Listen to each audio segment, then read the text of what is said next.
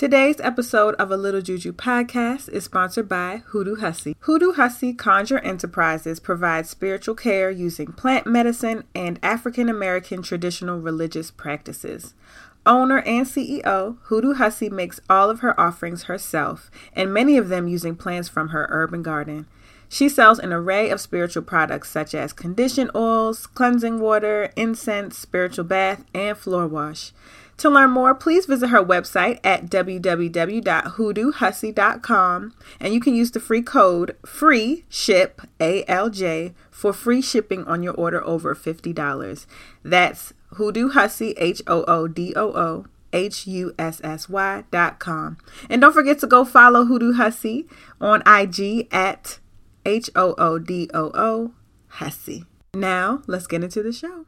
All you need is a little juju. Welcome to A Little Juju podcast. This is the podcast all about Black ass spirituality, honoring our ancestors, honoring ourselves, and honoring the spiritual traditions and religions that we come from as people descended from Africa throughout the diaspora. My name is Juju, and I'm the host of this here show. I am a Kunti conjurer, a medium, a hoodoo practitioner, an aborisha, all around bad bitch witch, sorcerer, speeding up niggas' karma since the 90s. It was like, I would have said the 99 and 2000s, like, that's not right. Anyway, greetings. Welcome to another episode. I'm so glad that you are here. If this is your first time, hey boo. If this is your 55th, 56th time, what number episode is this? Hey boo. Glad you're here. I'm so excited for this episode today because it is an interview episode, which are typically my personal favorites, but today I'm interviewing a family member, my auntie Myrtle. So she has so much gems for us, so really looking forward. And so sit back, relax. You already know the drill. Let's get into it. All you need is a little juju. All you need is a little juju. All you need is a little juju. All you need is, all you need. All you need is a little juju. All you need is a little juju. All you need is a little juju, a little juju, a little juju. A little juju is the way. It's how I start my day. Confirm, no say. And I'll never get played. I'll take your photo to the grave. But that ain't even my thing. I just stay at the crossroads, pray. I just pour a little honey from my babe to make them stay. Cause I hate when Baileys, but I manifest a little with my Baileys. I'm my ancestors, baby. So I give them everything that they gave me, yeah. So I can't be stopped. Manifested everything, gives me props. I'm spiritually rounded while I'm on the top. My spirit's surrounded, so I'll never drop. So it is still Hoodoo Heritage Month for the month of October. So happy Hoodoo Heritage Month. I have been having a good Hoodoo Heritage Month. If you've listened to the last episode, you know that I have been going through some things with my ancestors, with my spirits. And I think that, this month has been about rebuilding my spiritual practice to look more how I want it to look for myself and for my spirits. So that's been really fruitful. I feel like I'm just kind of in a place of really taking up space and like stepping into my power. Sometimes I think that people can see me on social media or maybe just listening to the podcast and have this assumption that, I have things together. And I do have some things together. Like, I've worked to have things together, but there's a lot of things that I do not have together. So I constantly want to remind you all of that, and to don't pedestal me or really anybody. A lot of healers, a lot of workers, if you're listening to this and you are a healer and people look to you for advices and things, we still have space to be human. We are human. We're all human beings. So we're going to do human things. We're going to get caught up in human shit. We're going to have human experiences. And all of those are also very important in conjunction with our spiritual practices and our spiritual selves and our ascension. We're still on earth. So we're going to deal with earthly shit. And so, yeah, I've just been getting more control of the earthly shit, I think, and just trying to walk and own and claim my space and my power and yeah, moving my confidence. So that's been good. And my confidence as a spiritual practitioner, my confidence as a black person, as a black woman, as all of my identities. So, yeah, it's been really good. Ifa told me I need to step into my chief role, and I'm like, okay, got you. So yeah, I don't really have much to say in the intro. You know, sometimes I do. We need to be sending our prayers and upliftment to Nigeria at this time as they are going through uprisings in a way that those of us in the U.S. have been experiencing uprisings with the with hashtag #EndSARS. I'll put some links in the bio around SARS, but basically it's police violence and brutality, and not necessarily against people who are black, because Nigeria has the most black people in the country, with like the most black people, I think, in it. But there is a discrimination against the youth. So there is brutality specifically from police impacting young people. So police brutality is global, and it looks different depending on where you are, but it is still police violence. And so we need to make sure that we are educating ourselves how we can be in solidarity. And we are also uplifting our Nigerian fam in our prayers as they are rightfully turning up for their own liberation and freedom and the ending of SARS, which I actually think that it did end, which was the name of that particular force. But I think there was some concern around like, okay, so if SARS ends, there's just going to be another entity that pops up that does the same thing that's not called that. Yeah, so I'm still learning. I'm not like the expert on what's going on, but you know, I have been trying to read and keep up with some information. So I will just post some things in my bio, in the show notes. Sorry, not my bio, in the show notes for the episode, so that we can stay abreast on what's happening. Also, I think it's important for me to say too, I said I had no announcements and things, and now I'm thinking of stuff that I forgot. In Gullah Geechee land, Gullah Geechee folks are very, very important to all people descended from Africa, African Americans especially. Gullah Geechee land is in South Carolina, as well as Georgia.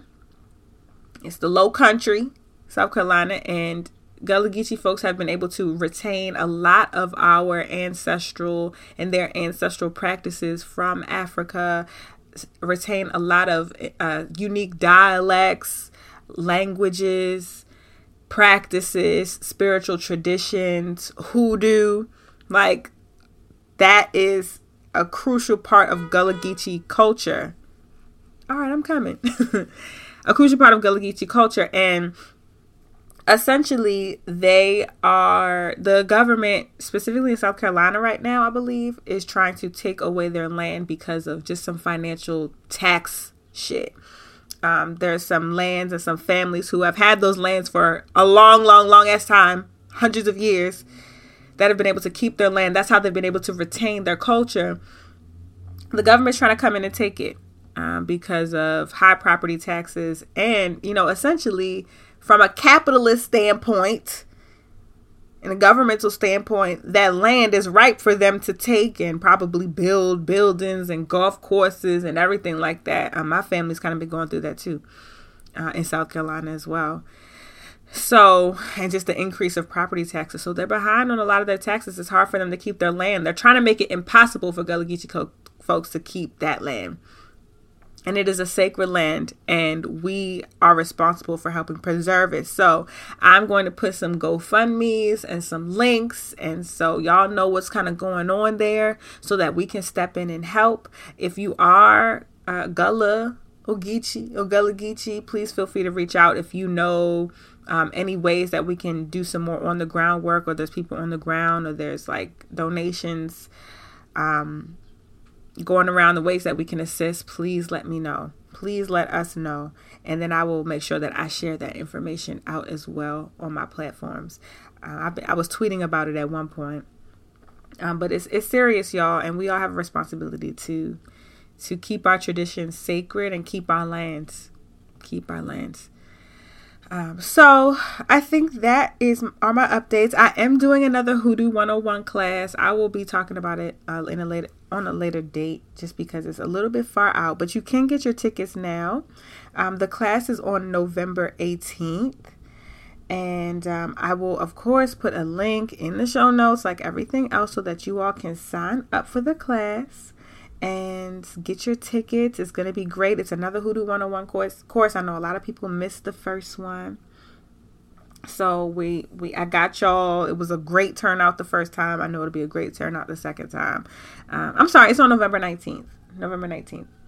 I will post that in the show notes, and I hope to see you all there. All you need is a little juju. Little Juju podcast is written, hosted, and crafted by me, Juju. And this process is a labor of love, but it is labor nonetheless, because podcasting ain't free. It takes time, energy, resources, money, so that I can pay people to help me. Finally, I have a little bit more resources to do that. And I'm able to do that because people donate. It is a few ways to donate to the show. All of them are important. I will start with the monetary ways, and then we'll get into the non-monetary ways to support this work. So the first monetary way that I'll mention is through Patreon, which is a site that allows you to contribute to the show monthly. So on the first of the month, Patreon automatically takes out whatever you choose to donate, which will range from $1 to as many dollars as you want. I have some suggestions on my Patreon, and based on the level that you donate is the level of content or things that you'll receive from me via Patreon, which includes exclusive deals, videos. Sometimes I do readings. Sometimes I do workings for specific patrons. It just depends. So big shout out to my lovely patrons. As always, shout out to Amber, Nizra, Jules, Chance, Madame J. Shout out to Avia Harper, Lakeisha Clanton, Jaja Ma, Keandria, Jalen, Rodney Simpson, Ash G, TT Walker, Shake. Shout out to Philip Michael. Oh, hey, boo. Shout out to Peach, Brandy. Shout out to Fantasia Spruill, Claire Davis. Shout out to Lindsay Eck. Big shout out to Amber Heel. Yes, Heel. Candace Martin, Trey Barker, Isaac Simmons. Shout out to Tidra, Enigma, Angel Carter, Jean Jacques. I done made your name Haitian, child, or Jean Jacques. Shout out to EJ McLeod, Dejan Mosley. Shout out to @_hood goddess. Hey. Shout out to Adriana Pfeiffer. Shout out to Maya Wilkes. Thank you for editing your pledge and remaining a patron. Thank you to Queen Styles, Anigo, Carolina, Alexis Hills, Perry Elo, the Benu. Shout out to Nana XOX3. Shout out to Branch Foston, Caitlin. Shout out to Renderly for upping your pledge. Shout out to Rukaya Al-Sai. Shout out to Sinclair, Kiana Roberts. And, we have all of our patrons this week. Thank you so much. I appreciate you all for sharing the energy of abundance with me and prosperity with me. I'm sending you that same energy back tenfold. May all of your dreams and desires come to fruition. May you have the resources, whether they be financial or otherwise, to be able to actualize your dreams as you see fit. So sending you all the good, yummy blessings. And I appreciate you all so much. I could not do this work. I could not do this work without you. I really, really, really, really, really could not. I ain't just saying that shit. Literally could not do this work without my patrons and those of you who donate to me. So thank you, thank you, thank you, thank you, thank you. I'm sending all of my good juju and praying over you. Mama, I love you. And of course, big shout out to those of you who hit me up on the Cash App for a more non-committal way to donate to the show at $ITSJUJUBAE, or on my PayPal at thejujube, THEJUJUBAE at gmail.com. Big shout outs to those of you who have donated in that way. I say a little prayer for you each time, so thank you. And if you are interested in the non-monetary ways to donate to the show, which are just as important, shout me out. Tag ALJ Pod, tag Jujube on social media, put people on to the show, tell them what this podcast is and what it's about. Comment, subscribe so that I pop up when a new episode comes out, so you already are hip and you know. Just let people know about the show. You can rate 5 stars on Apple or whatever platform that you are using, and just help me spread the good juju gospel. I appreciate everyone who always tags and tells me they're listening and puts people onto the show. I deeply, deeply appreciate that as well. All that information will be in the show notes. So now let's get back into the show.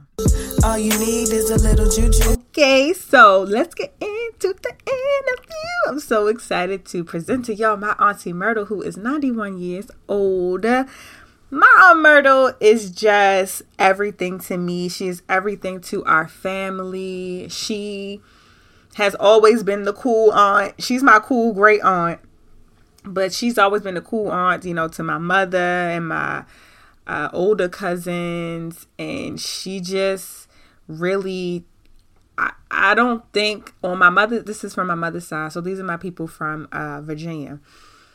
I just don't think we would know much about our family, our history without Aunt Myrtle. Some of us wouldn't have had certain experiences without Aunt Myrtle. She's just, I mean, y'all just got to get into her. She's just a walking textbook of knowledge, or rather she's a walking, you know, oral traditionalist, family griot, just everything. You can tell I just hardly have the words because she just means so much to me. I love her, love her, love her. And I'm so excited to share her with y'all. So excited. So, just get into my auntie, y'all. Get into my auntie. All you need is a little juju. Hello, everyone. Welcome to another episode of A Little Juju Podcast, and you are now watching, hopefully, on JujuTube. And I'm very excited to have my auntie here today, my Aunt Myrtle. This is an interview I've been looking forward to and that I've been thinking about, and I've been mentioning to her. So I'm glad that our schedules finally came together, because my Aunt Myrtle is busy. So finally, our schedules came together, and I get to share this interview of a family member of mine with you all. So I hope you enjoy. Hi, Aunt Myrtle. Hi there. How are you, Sam? I'm doing fine. How are you? I'm doing well. Good.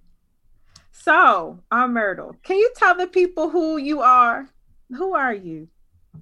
All right. You want me to talk about in relation to you? Well, sure. That too. And your name, how old you are? Okay. My name is Myrtle Stanley, and I'm 91 years old as of last May. Yeah. And I lead a rather full life, although much of it is done from home because I'm often on the computer, on Zoom with my friends. I belong to a virtual senior center, and I teach a class on Zoom. And I'm just a busy person. I never have idle moments. Mm-hmm. I'm a former school teacher. I taught in the elementary schools of Baltimore for 25 years. I have done social work for the city of Baltimore. Did that for 5 years. And I also worked for the Archdiocese of Baltimore for 12. Some of the jobs that I held during my lifetime. And I spent a lot of years in school. Mm-hmm. Mm-hmm. You sure did. So you said that you were 91. So my Aunt Myrtle is related to me. She is my mother's mother, so my maternal grandmother's sister. So that is our relationship. And you are the middle child of 3, right? Right. Mm-hmm. Your So mother was the youngest, yes. and our sister Bernetta, who passed a couple of years ago, was the oldest. Mm-hmm. We had a wonderful childhood. Mm-hmm. And so, how I think about you, Aunt Myrtle, is that you were always just kind of like the great aunt that was fun. Like when I came over and when I was young, Aunt Myrtle, you would let me have coffee in the morning and we would stay up late and watch We TV did, we did. and we I played did. Scrabble. Hmm. And these were things you couldn't do at home. Right? Exactly. So, when So I know, I was the, I guess I was the person who was allowing you to do some things that I knew you wanted to do and needed to do, and that they would be good for you. That maybe Mhm. your parents would have thought a little risky. 12 Like having coffee. o'clock at night, we were sitting up in the bed, eating popcorn and looking at what's the children's channel then? The show I remember was Zoom. We were watching a show called Zoom, but I can't remember the channel that we were, Hmm. but it was whatever Zoom was on. Yep.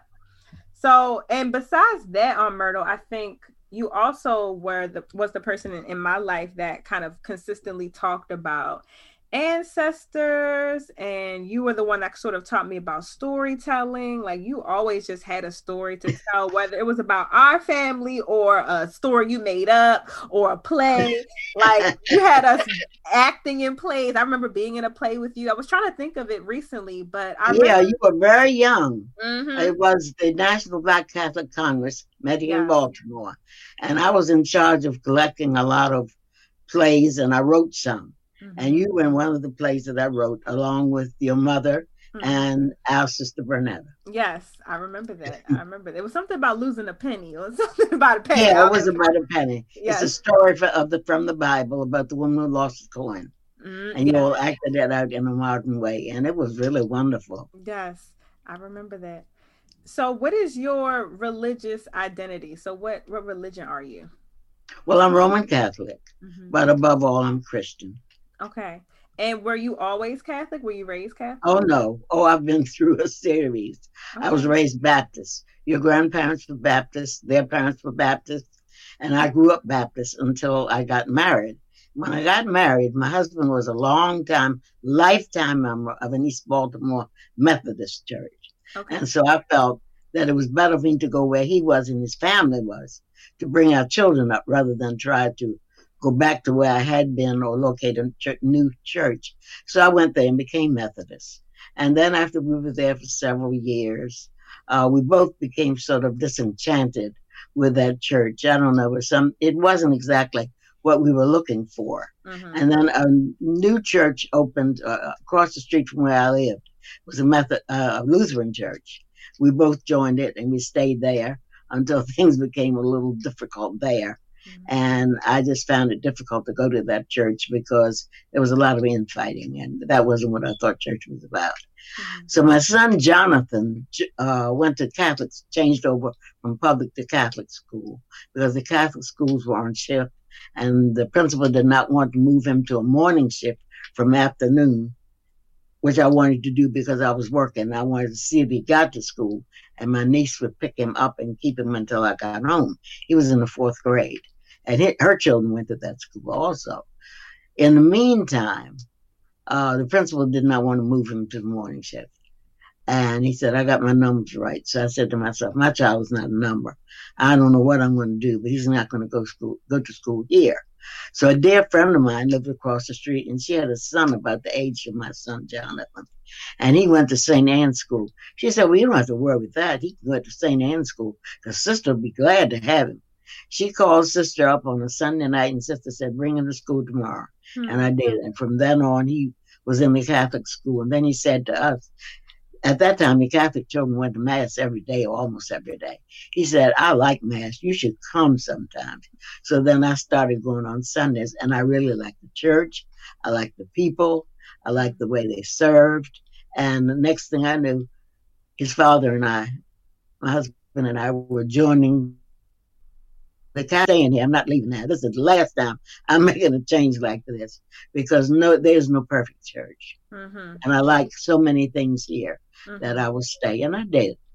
And that was when I was around 40, and now I'm 91, so I've been Catholic for quite a few years. That's a long time. And it's interesting. I didn't know that you come from a Baptist family and that was a long lineage of Baptist Oh, yeah. family members. I had no idea of that. It kind of reminds me of my own story, which I don't think you know, but having been through just different religions or leaving different churches or being, because I've done that same thing. You know, I started with Catholic and then I started going to Baptist church, actually, which is interesting to me. I started going to New Psalmist, and then I started going to different churches. And then completely haven't left. So yeah, I just thought that was interesting. So thank you for sharing that. I'm curious how the energy of like ancestors and storytelling, where did that come from? You know, why did you think that was important to share with the family and share with me? Well, it was important because my mother shared it with me. When we were small, my mother was a great storyteller. And she would, before we went to bed at night, she would tell us stories. She could pop out a story anytime for any occasion. And always at bedtime. And sometimes we'd say, tell us one more story. She told us some stories that were family stories. She told us some stories that were traditional. She told us some stories like, was Uncle Wiggly and various characters who were known then. Uncle Wiggly, you said? Uncle Wiggly. There was a character named Uncle Wiggly. He was a rabbit, and he had a lot of adventures. And the stories used to appear in the newspaper. And she knew some other Uncle Wiggly stories that we didn't read about, and she told us about him. Uncle Wiggly had quite a few adventures with other animals. It was all animal characters. It sounds like Brer Rabbit or something like that. Yeah, it was like Brer Rabbit. Brer Rabbit is, I think, traditionally black. And then we had, what's the other stories? Brer Rabbit, I guess, was one of the main ones. That she also told us about Brer Rabbit and about the animals and the things that they did. And Aesop's fables. Okay. And so through all of that, we learned a lot about how things were, but we always enjoyed listening to the stories. And so we would beg her for more stories. And she said, you got to go to bed now. This is the last story. And that would be my sister Bernetta and my sister Ruth, who is your grandmother, and myself. And we would listen to these stories the last thing before we went to bed. There were two things that my mother always did, and that was she told stories and she sang hymns. She sang hymns when she was making cakes. She sang hymns when she was scrubbing the floor. She sang hymns when she was washing clothes. By the time I went to school, I think I knew most of the hymns in the Baptist hymnal because she sang them and she sang every verse. Wow. That's so, I'm getting emotional because I haven't heard these things before, so I didn't know. You probably haven't, and that's the way she worked. And she was a deeply spiritual woman. And she never worried about anything because she always considered herself in the hands of God. But she brought 3 lines of tradition from her ancestors to us, and all of them involved pretty much the same storytelling aspect. She described the first members that she knew of her family as a woman who came from England, whose name was Polly Hearn. And Polly Hearn fell in love with a Native American, and he fell in love with her. And so, as unusual as it was, they married and had 3 daughters. But there was a problem at that time because at that time, women didn't own property. Property always belonged to the man. In her tradition, in his tradition, in Indian tradition, women could own the property, run everything, and the men didn't bother about it. But in the European tradition, men were in charge, as you know, about everything. And so they had 3 daughters, and they began to worry about what would happen to these 3 daughters if they didn't marry, because they had to have a husband to take care of their share of whatever estate the parents left behind when they died. And so they had a difficult time because the European men did not want these women whom the American and half English. They didn't want to date them. They didn't want anything to do with them. And the Native Americans really didn't care too much for these women who were half European. They're more or less like they might always just be old maids. And so Polly Hearn and her husband, whose name was Tom, I know nothing else of him because I don't know if they had a last name. Well, she and Tom decided that they would go down to a nearby plantation and look over some of the slaves and see if they could find some responsible men that they would like to have for sons-in-law. Because both of them realized that being a slave did not stop a person from being a responsible person. It did not stop them from being intelligent. It did not stop them from being caring. And so they went down and they found 3 men. And each of the men they interviewed, like you're interviewing me today, and they said to them, you know, if you would marry my daughter, we would buy your freedom. Would you like to do that? And can you imagine a slave giving up an opportunity to be free? Wow. So the 3 men married the 3 girls. So therefore, that was where the blood from Europe, Native American, and African all came together in their children. And there are a number of layers of that go on in various times. Different ones in the family married in either race, any group. So the ones they wanted. So Polly Hearn and Tom had children who had your mother? No, it was further down than that. Oh, this it was way further. Like in the 1700s. Oh. My mother was born in the late 1800s. Oh, so she didn't know them. Okay, this is a story that she knew. That's the oral tradition that the families passed on. I see. And my mother's mother died when she was 7. My mother's mother was 17. She had 3 brothers, and when they kind of took over when their mother died, trying to help her to plan her life and to get her established. Okay. But they were all mixed.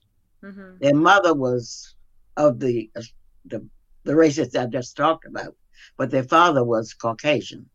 Mm. And they owned land and had education and lived pretty well. I don't know how that community must have been at that time, because I know that people didn't normally mix. They didn't really legally marry, but their father took care of them, gave them property, knew them, and visited them.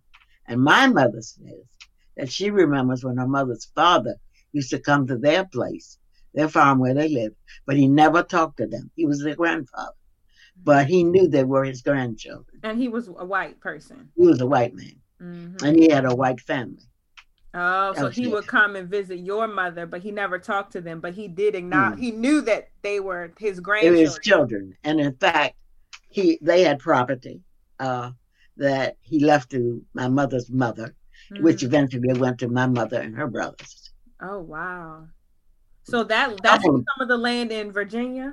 That's the land in Virginia where they live, some relatives live now. Right. And it's some land that I don't think they live on it now, but it used to be like a wooded area. Mm-hmm. And I remember when I was young, maybe I was about 23, 24 years old, my mother and her brothers sold trees off that land. I mean, the family benefited from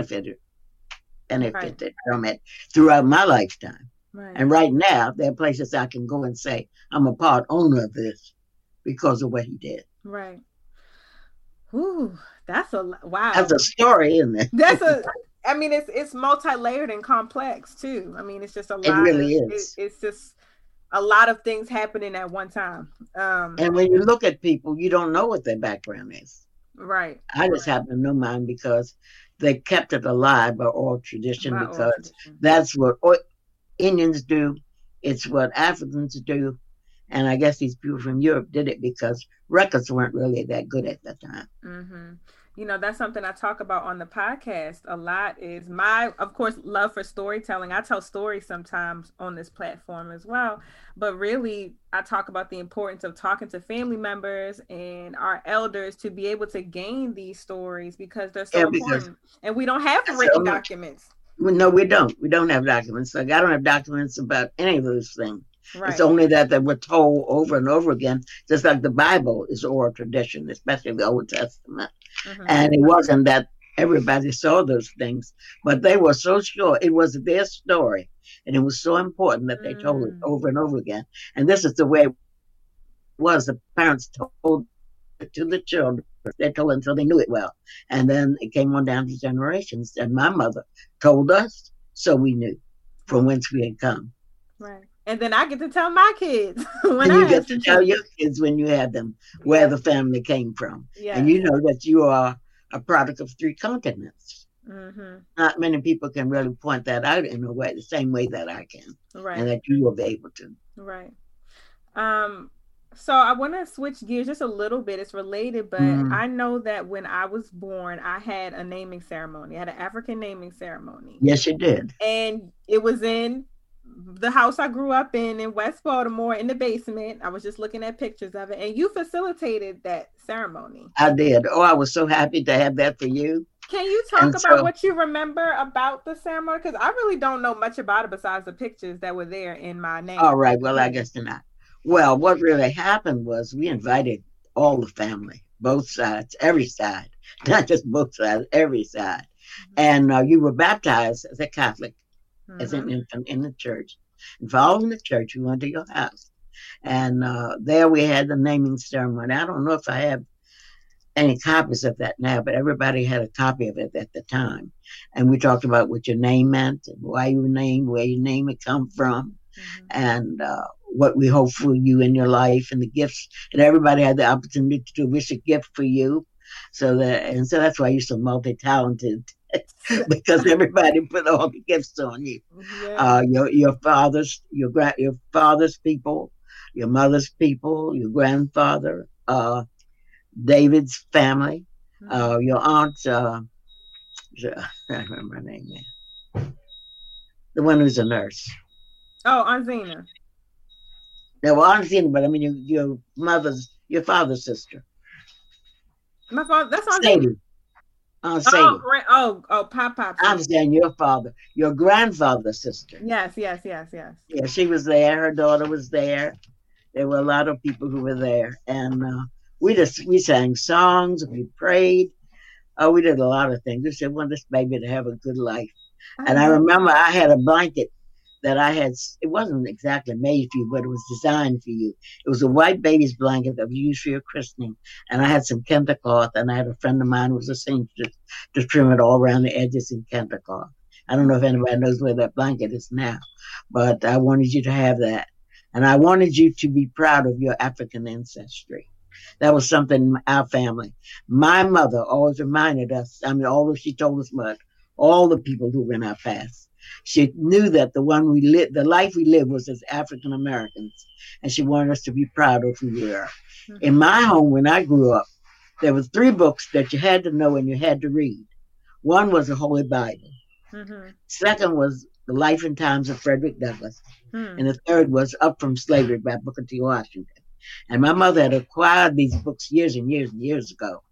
I think she may have had a chance to hear Frederick Douglass speak.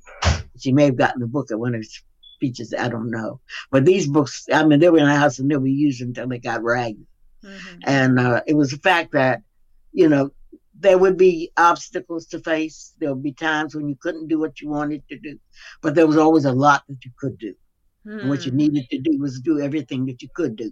So Mm-hmm. my mother was involved in voter registration. She was involved with the Provident Hospital, which no longer exists. They always needed money, and she was always selling tickets or doing something to help to raise money for Provident.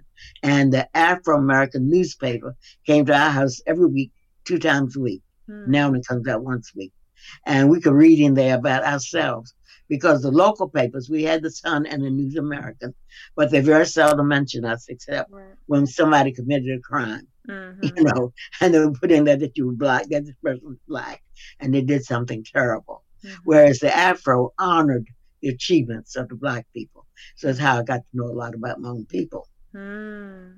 Now, at that time in the history in our community, we had what we call Negro History Week. Oh And it yeah, was before 1 week Black out of History the Month. year before Black History Month. So it was 1 week out of the year when there were a lot of activities in the schools, which not only were predominantly black, they were all black because Baltimore schools were segregated. Still When our are. teachers educated us about people, and I learned about Booker T. Washington, Frederick Douglass, Mary McLeod Bethune, I was so proud of those people as if I knew them. Oh. And Mary McLeod Bethune was mentors, although I never knew her in life, because she was a woman who was born a slave. And when she got her freedom, she learned how to read. And she said everybody else needed to do it. Mm-hmm. And there's a story of how she started a school in an old garage with broken furniture and torn books to educate her own people. And eventually, she worked at the level where she founded a school, which is now Bethune-Cookman College. Mm-hmm. Mm-hmm. Wow. So it took a lot of people with a lot of nerve. Frederick Douglass was marvelous. Born a slave in Maryland, and they had Frederick Douglass Day here just a few weeks ago. Mm-hmm. And he escaped slavery, came to Baltimore, where he worked on ships, and he lived in a home with the family because he was his master rented him out to somebody, right, and would earn money by letting him do that. Frederick Douglass didn't get paid; his master got paid, but he lived there, and the woman was very concerned about him, and she saw how bright he was, and she started to teach him to read until her husband found out about it. And then she had to stop. But he would go out on the street. And just to show you how people can be so determined to learn, he would say to little boys, these were Caucasian boys playing, I bet you don't know how to spell dog. And this old dog is D-O-G. That's how you learn how to spell dog. I bet you don't know how to spell this. And he also would have pieces of bread or cookies or something to eat in his pocket, and he would reward them for spelling the words for him. And by the time the man was grown, he had what was equivalent to a college education. Right. If you've seen any of his books, people didn't, when he went around speaking about abolition and ending of slavery, went to England and various places in this country, people that couldn't believe that he was a slave. Right. He was that well educated. He ended up being an ambassador for the United States, I think to Haiti. He was an ambassador. Wow. He lived in the Washington area and had a fine home. And one of the things that they did that made some people angry was his second wife was Caucasian. I know. That's something people bring up. Yeah, they bring that up. Why do you do that? But it really was due to the fact that he associated in all circles. Mm-hmm. And he didn't look upon himself as a black man or as an African American. He looked on himself as a man. And because of his accomplishments, that's how they looked at him. Right. They kind of put aside the racial aspect was sort of secondary once he reached a certain level of prominence in the community. Right. Right. Okay. Well, aren't you just a walking? See, this is why I love talking to you on Myrtle. You're just a walking bowl of information. Well, I know a lot. I know a lot about Americans, and especially African Americans. So I want to then now kind of transition into something right now that I celebrate. Is called Hoodoo Heritage Month, and it's in October. And I wanted to talk a little bit about hoodoo with you and voodoo and see if you were familiar with that term. And if not, that's okay. We can talk about it. But if so, I just want to know kind of what comes to your mind when I say the words hoodoo, if you're familiar with that. All I know is that I associated with West Indians. Oh, people in the West Indies. I didn't know much about it in this country, although I'm sure. Oh, in the West Indies. Oh, okay. The West Indies. Oh, okay. The Africans who settled in the West Indies and in Cuba. Okay. Okay. So basically hoodoo is sort of something that I think that you probably have engaged in and our family has. We just may not have called it hoodoo, but it's the storytelling, it's the carrying of oral traditions, from Africa, from our ancestry. It's also the use of herbs and roots and prayers to be able to create a reality. So if anyone has ever given you a specific type of herb to take for your stomach or a certain kind of plant that you were supposed to use to help with a variety of different things, whether they be spiritual or medicinal, that's sort of part of the lineage of hoodoo. All right, I wanted to tell you before we get away from it, my grandmother, my mother's mother, was a midwife and a nurse of her time in Matthews, Virginia. And she took care of most of the sick people. She was there for the birth of most of the babies. And she had an herb garden. And she knew how to use herbs. And when people were sick, they would sometimes go to the doctor, who was a Caucasian doctor, who's willing to take care of them. But he'd tell them a lot of them, let's go see Myrtle. That was my grandmother. What was her name? And so they looked to her. Her name was Mary Elizabeth, but they called her Mary Liza. Okay. Mary Eliza. Mm-hmm. Her name was Hearn because she had that same name from Europe before she got married, and then she married Robinson. Wow. Okay, so that is also in the legacy of hoodoo midwives, people who had the herbal gardens, who they would go to, like you said, the doctor would go say, "Go see Merliza." She was probably the local caretaker healer. She really was. She was there when most of the babies were born. She was there. Everybody knew about her. Women get sick or they'd say, "I don't know what's wrong. I go to see Mary Liza." And they would just as soon go to her as to go to the doctor. And she usually could tell them what to do. Mm-hmm. And I'm sure she learned this from her ancestors, not by going to school, but from her ancestors. Right. And so a lot of it came from Africa as well as from the Native American side. So that's a lot of what my work is centered around, talking about this. And so I'm happy we get to talk that, or I get to at least feel connected to an ancestor of mine who did this work in a different way. Obviously, we're different now, but I'm like, oh, wow, this isn't something that I'm so far removed from. This is actually something because she's your great grandmother. Right, right. And I didn't know that. I didn't know that she did that particular. You probably never really told that. Right. And so I think a lot of us, especially young people, we're trying to embrace these traditions, embrace, what people call quote unquote alternative medicines. And we don't always know how to do that because it's like we feel like our ancestors or elders don't talk about it, but maybe it just wasn't a thing to go on and share, or it was just what you did. It wasn't necessarily something that was broadcasted. Right, because now I realize when I was a little girl, if I had known what I know now, I would have talked my grandmother's ears off. I would have questioned her to all degrees because I probably would know a lot of things that I don't know because she never discussed them with me and I never asked her. Right. We went to the doctor, in Baltimore, and yet she knew a lot. Right. I think she even told stories. I mean, some of them would seem strange to us. One time there was a man who injured his foot and became infected, and they thought sure they were not going to have to cut it off. They healed his foot by putting his foot in a box and burying it in the dirt. Now, I don't know what it was that came out of that dirt, worms, whatever came out. They ate off the infection, and he saved his foot.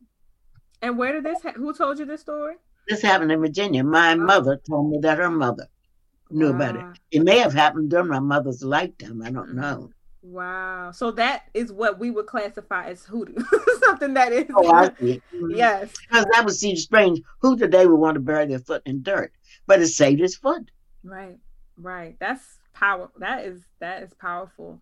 And so I want to just talk to you and just tell you a little bit about what it is that I do and just get your thoughts and feelings on it because, I think I've shared a little bit with you that I don't necessarily identify with being Christian anymore, although I still feel connected to the Catholic Church and feel like a lot of what I do now is rooted in ways that I learned how to pray, from you, from the Oblate Sisters, which is a Black convent here in Baltimore.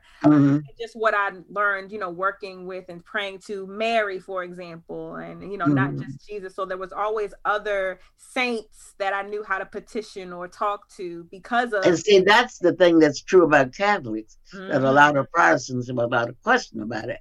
But if you talk about people of other cultures, they know that the people who went before us are still concerned about us because they did what they did to make a way for us. Right, exactly. And so I still try to be in communication with them, the creator as well, or God, but also like I recognize that our ancestors are still very present in what is going on in our lives. And I want to know what they have to say and I want to know their advices. So I've had dreams, about our ancestors. I can hear them sometimes, and sometimes I can talk to them. And so people have come to me. I don't do it right now, but there was a time where people were coming to me and getting readings, and I would basically be able to see and hear other people's ancestors. And I would say, oh, this person looks like this, or this person saying her name is Mary. And they're like, oh, that's my great grandmother. I'm like, okay, well, she said you need to do this, that, and the third. And so I have been just trying to be more open about that with my family. And I wanted to share it with you. And especially because I think your family needs that particular blessing. We need to be able to talk about those things. Just like right now, I mean, I talk to my mother and my father, who have been dead for quite a while, because I know they will never stop loving me. Mm-hmm. And I have to tell them daily how much I love them and how much I thank them for all that they did for me. And I know that when I'm in trouble, I know they talk to the Lord about it. I know where they are. They were good people. And I know that they're resting in what we call heaven. Mm-hmm. I love And that. you know, and we're closer to it too. You're probably closer to it with your Aunt Bernetta, who lived in your house for a while. Yes. She cannot go away simply because she died.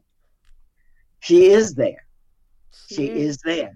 She is. She definitely is. I talk to Aunt Bernetta occasionally, especially when I need advice on relationship stuff. Oh, she's the one. She's the one. Because she knew. She knew. She really knew. We said, you know, it's amazing.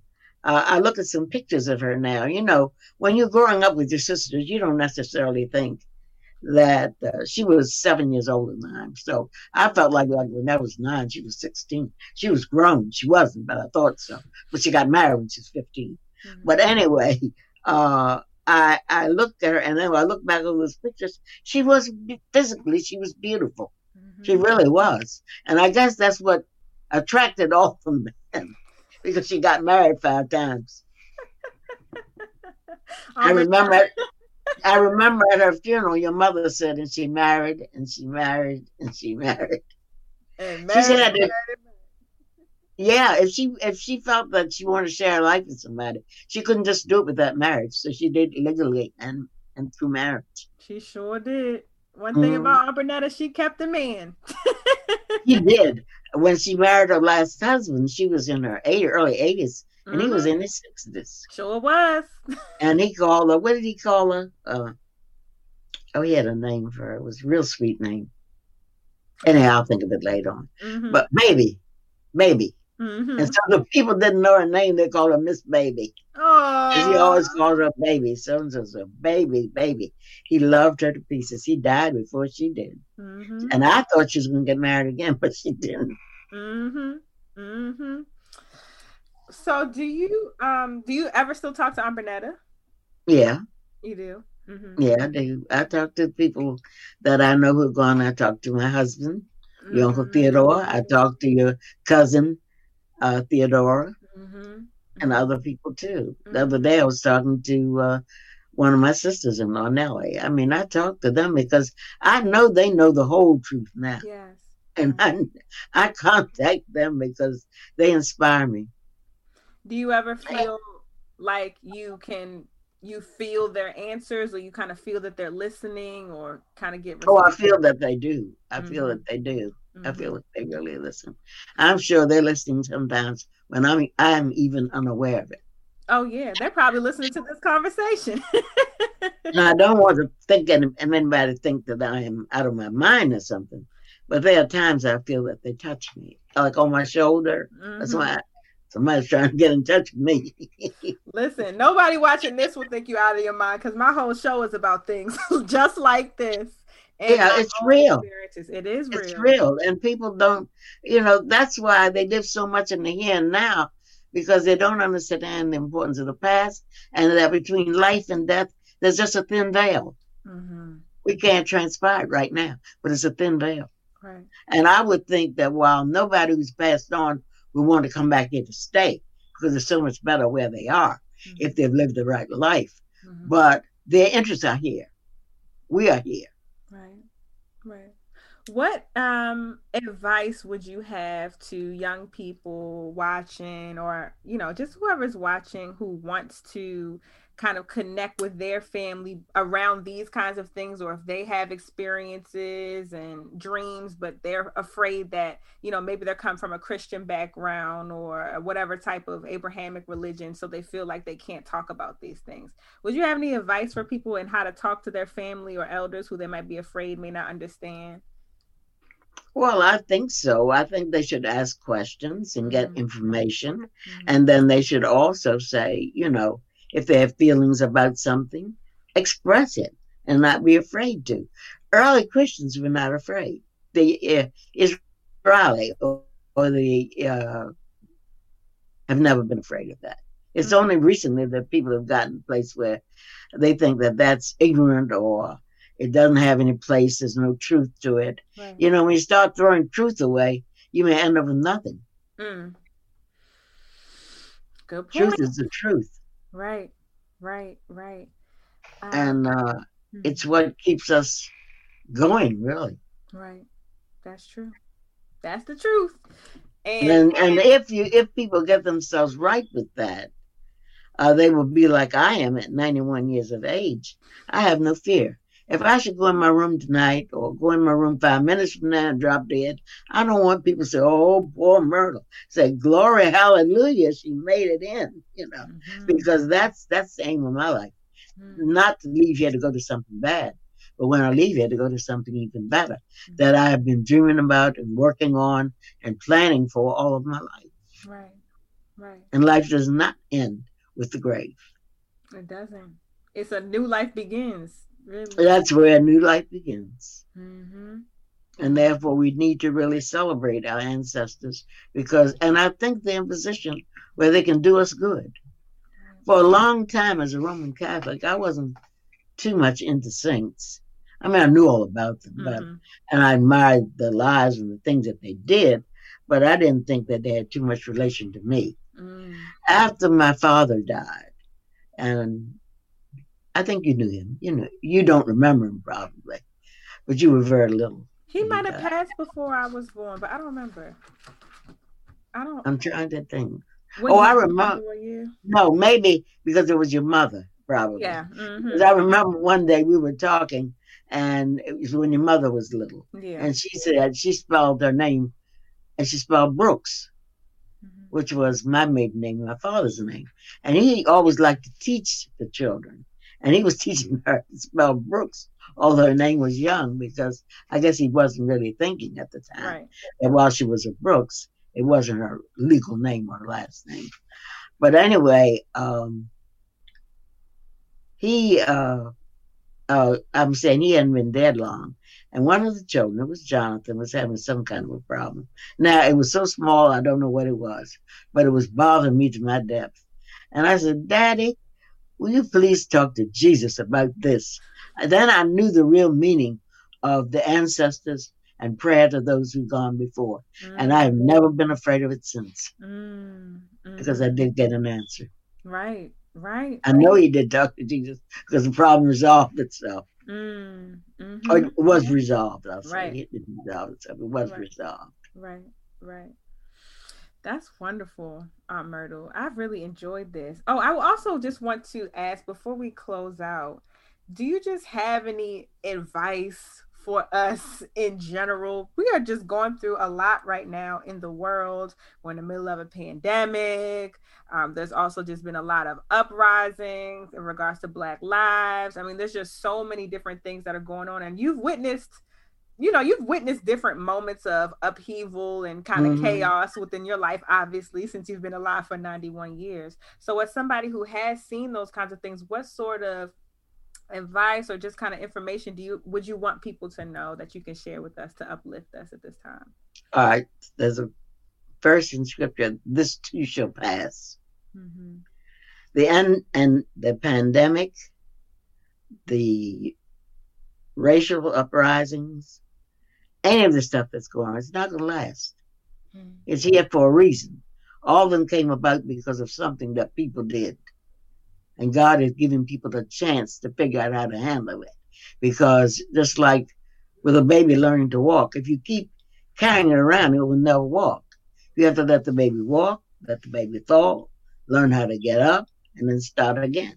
And soon one day he isn't falling so much. And that's my philosophy about Mm-hmm. life. And I feel that what we need to do is just do the best we can wherever we are. Try not to live with a lot of regrets. Try not to let feelings of anger control us. Mm. I have that. You sent me a video. I Did you know? did. Somebody sent me a video of you on Charles Street. Oh, yes, Ain't I gonna did let send you nobody that. turn me around. Yeah. Yes, I was I sending. play that almost daily. because I'm so happy about it. I know your not your grandma, your mother's. It was your mother's mother. Yeah, your mother's mother. My great grandmother? Your great grandmother Your mother? was, yeah, my mother was a woman who wanted to see things be resolved peacefully, and that everybody should be treated like a person with dignity. Mm-hmm. That's why when we were growing up, the only hospital we ever went to was Providence because it was run by Black people. Mm-hmm.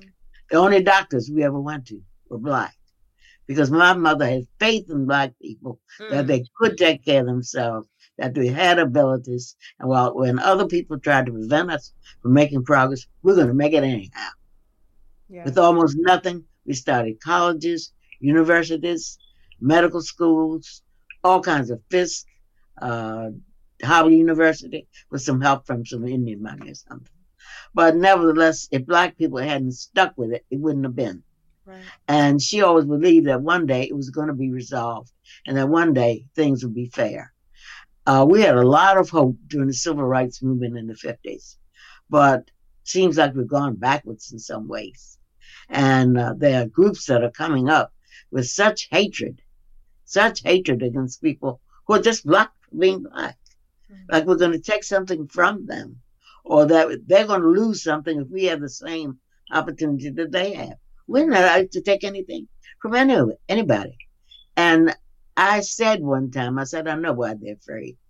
If you put your foot on somebody's neck and they get up anyhow, that's a person to be afraid of. Uh-huh. And I think that's what it's really about, because we should never be filling the positions we fill. No one who is of African descent should have ever been president of the United States. These jobs, all these things that are going on. When somebody's trying to push you down and you can push up through that, you got to be strong. I'm proud of being Black. Oh, I'm so proud of being Black. Wouldn't want to be anything else, Nope.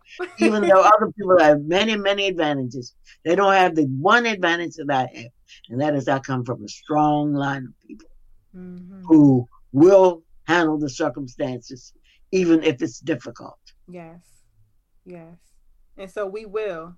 We will, because we will come through. We don't need to be afraid. We need to try to do right. We have a right to protest if we want, to march and to sing. The law of the United States says that we can, and we don't need to back down. A few of us are going to be hurt pretty badly. Some people will even die. But that's how it is. If I feel that for all the people who've died in the struggle, Martin Luther King and all the rest of them, they are marching around heaven, singing hallelujah, just waiting for us to come on up. And I just believe that in all of my heart. I don't think they're ever sorry for what they did. I think about women like Harriet Tubman. That woman was a whirlwind. I went to her grave in Canada, and I went to her home there that she had. And it just brought tears to my eyes to think how this woman was beaten so severely that she had seizures and fits, and yet she could lead hundreds of people out of slavery into freedom, all the way from Baltimore, from Maryland, and even further south, all the way from Maryland, all the way up to Canada, and help them establish a new life. And they didn't have horses, and they didn't have wagons. Sometimes they were given rides, but a lot of it was done on foot, with horses and dogs coming behind them. Right, right. So we come from that legacy. You really do. So I feel strong. I don't think there's anything that's going to carry me down. And I feel that one of my jobs right now is to speak up when I need to speak up. I belong to a multicultural, multiracial virtual senior center. And some of those people, I don't know where they've been for the last 100 years. I have to keep telling them what we have come through. And I think they're frightened. I guess if I had mistreated people, or my ancestors had mistreated them, I would feel that if they ever got on top, they'd treat me like a dog. That's not the nature of the African American. We're not out to hurt anybody. We just want the same thing that everybody else had. You have ancestors who fought in the Civil War, in the Spanish-American War, in World War II, World War One. My father was a veteran of World War One. My husband was a veteran of World War Two. I mean, we've been fighting. We've been here. Isn't it our country? Don't we have the right to whatever the Constitution says? People, we know it wasn't meant when it was written that we would ever have anything. Right. It was always believed that we'd be 3/5 of a person, and the only use we would have is that our master could vote, counting us as 2/3 of people, so that how more people they had, the more votes they could cast, which was really horrible. Mm-hmm. But that's over now, and nobody's ever going back to it. And I think people are so strong today that if they speak out and they're isolated, alienated, like you sang in that song, ain't no jailhouse going to turn you back. Mm-hmm. You got to believe that in your heart, mm-hmm. that you are doing what God wants you to do.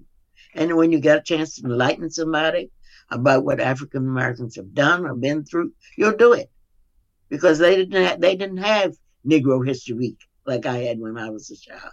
And they always thought we were just good for scrubbing floors and cooking food and taking care of babies. Mm-hmm. And it shows you how ridiculous people have been. Right. You're right, Aunt Myrtle. We come from a legacy of strong people who have accomplished a lot with very little. So even in this moment, we have a lot more than what our ancestors had. So I believe mm-hmm. the same thing, that we are going to persevere and we are going to be victorious. I mean, I think that we are in so many ways. So I appreciate you so much, Aunt Myrtle. There were so many moments I felt like breaking out into tears because of what you're talking about. I mean, this is the work that I live for. You know, I know you do. This is so important to me. And I know that our interview today will bring some light and some love and some inspiration to a lot of people. So I'm just so excited to share this. And I'm just so excited that you are my auntie. I'm so blessed to come from such a wonderful I'm just so blessed to have you. And I just hope that someday maybe we can sit down face to face with some group somewhere and talk and give people the chance to ask questions, I would love that. Or tell their stories. Yes. Because people will have to tell their story before they're going to really identify with it. Mm-hmm. Mm-hmm. And people probably know more than they've ever spoken of. Yes, they do. It's a lot in a story, and we have a lot as people. We got a lot of stories to tell. So thank you so much, Aunt Myrtle. Thank you for giving me the privilege of speaking. Of course. And I'm going to update you with everything and the feedback and whatever messages people have for you, because I know people are going to have some messages for you. So thank you so much. Thank you so much, Sam. And if you can send me a copy of the interview, I'd appreciate it. I definitely will. This has been my pleasure. I remember when you were born. When you were born, I was in Louisiana at a National Black Catholic Congress. Mm-hmm. And your mother called me up to tell me that the baby is here. Mm-hmm. And when they gave me, I had an early picture of you. And I don't know what happened to it. I don't know whether I gave it to your mother or what I did with it. Mm-hmm. But there was a picture of you and you were newborn and your eyes were open wide, like you were looking around to see what you could see. And Jonathan used to look at your mother when she was a baby. Mm-hmm. He was 7 when she was born. He said, if she keeps looking around like that and listening, she's going to learn a lot. So that's our family. We are always anxious to learn. I said for myself, if the day comes that I'm not learning anything new, I will be dead. Because as long as there's something that I don't know, I'm going to be curious about it. Right. And I also like to share the things that I know, because I know a lot of people don't know some things that I know. And we love you for that. That's why we love Aunt Myrtle. Mm-hmm. You used to come. We used to be buddies. I remember one time I think it was your mother. I took your mother to the beach. Oh, yes. My mother tells me that story, though, about when you took her to the beach. She still talks about that and how important that was. Because, Grandma was going to take her to the beach. So, she said, I said, Grandma Ruth wasn't going to take her to the beach.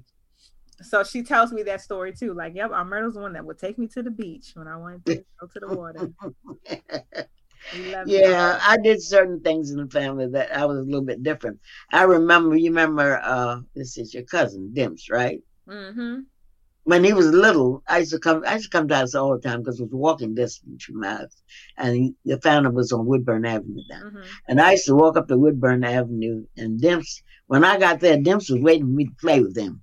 And I would sit on the floor and play games with him and talk to him and tell him stories, just like Mama did. And then when one day Bernetta went over and he wanted to play with me. So Bernetta said, I don't know if I can get down on the floor. He said, Aunt Myrtle gets down on the floor. So why can't you? So I can't. What are you trying to talk about? So she got down on the floor too. And no matter wherever I go, I always choose to spend some time with the little people. Mm-hmm. Because somehow or the other we pass our family heritage on to them, even just by being around them. Yes, yes. The children and the elders. I say that all the time. It's so important to connect with the children and connect with the elders. Right, we do. Otherwise, we're going to be missing a lot. Yes. That's where so many of the lessons are. Mm-hmm. And I think as families now, our children have gotten so much into technology that they don't even relate to other children as much as we do. Mm-hmm. Other children, when we were children, other children were our life. The greatest thing was go outside and play dodgeball and play jacks and hopscotch, Who does those things today? Mm-hmm. Mm-hmm. Right. They've got some kind of device in their hand. And even the babies want one to play with. The babies know how to do it. They do. They know more than me. They do. Because they've had it always. Right. Well, I've enjoyed today. Me too. And if there's, we need to get together again. Maybe one day after all this confusion is over, we'll go out for lunch or something together. Okay. Because I like spending time with you. Yes, we definitely will. Thank you so much, Aunt Myrtle. Thank you, dear. It's been a pleasure. All you need is a little juju. I hope you all enjoyed this episode of A Little Juju podcast. If you would like to reach out to me, feel free to hit me on my website, www.itsjujubae.com, where you can book a Reiki session or reach out to me about any bookings, media content, any business stuff. Hit me up there. You can also find me on Instagram and Twitter at itsjujubae, as well as at A Little Juju podcast, all spelled out just how it sounds on Instagram. And don't forget to sign up to my newsletter, which is also on my website, so you can stay up to date with what I got going on every month. I appreciate y'all. Love y'all. Thank you for tuning in to another episode. And remember, all you need is a little juju. Happy Hoodoo Heritage Month. Later. So I give them everything that they gave me, yeah.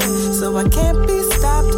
Manifested everything, give me props. I'm spiritually grounded while I'm on the top. My spirit's surrounded, so I'll never drop.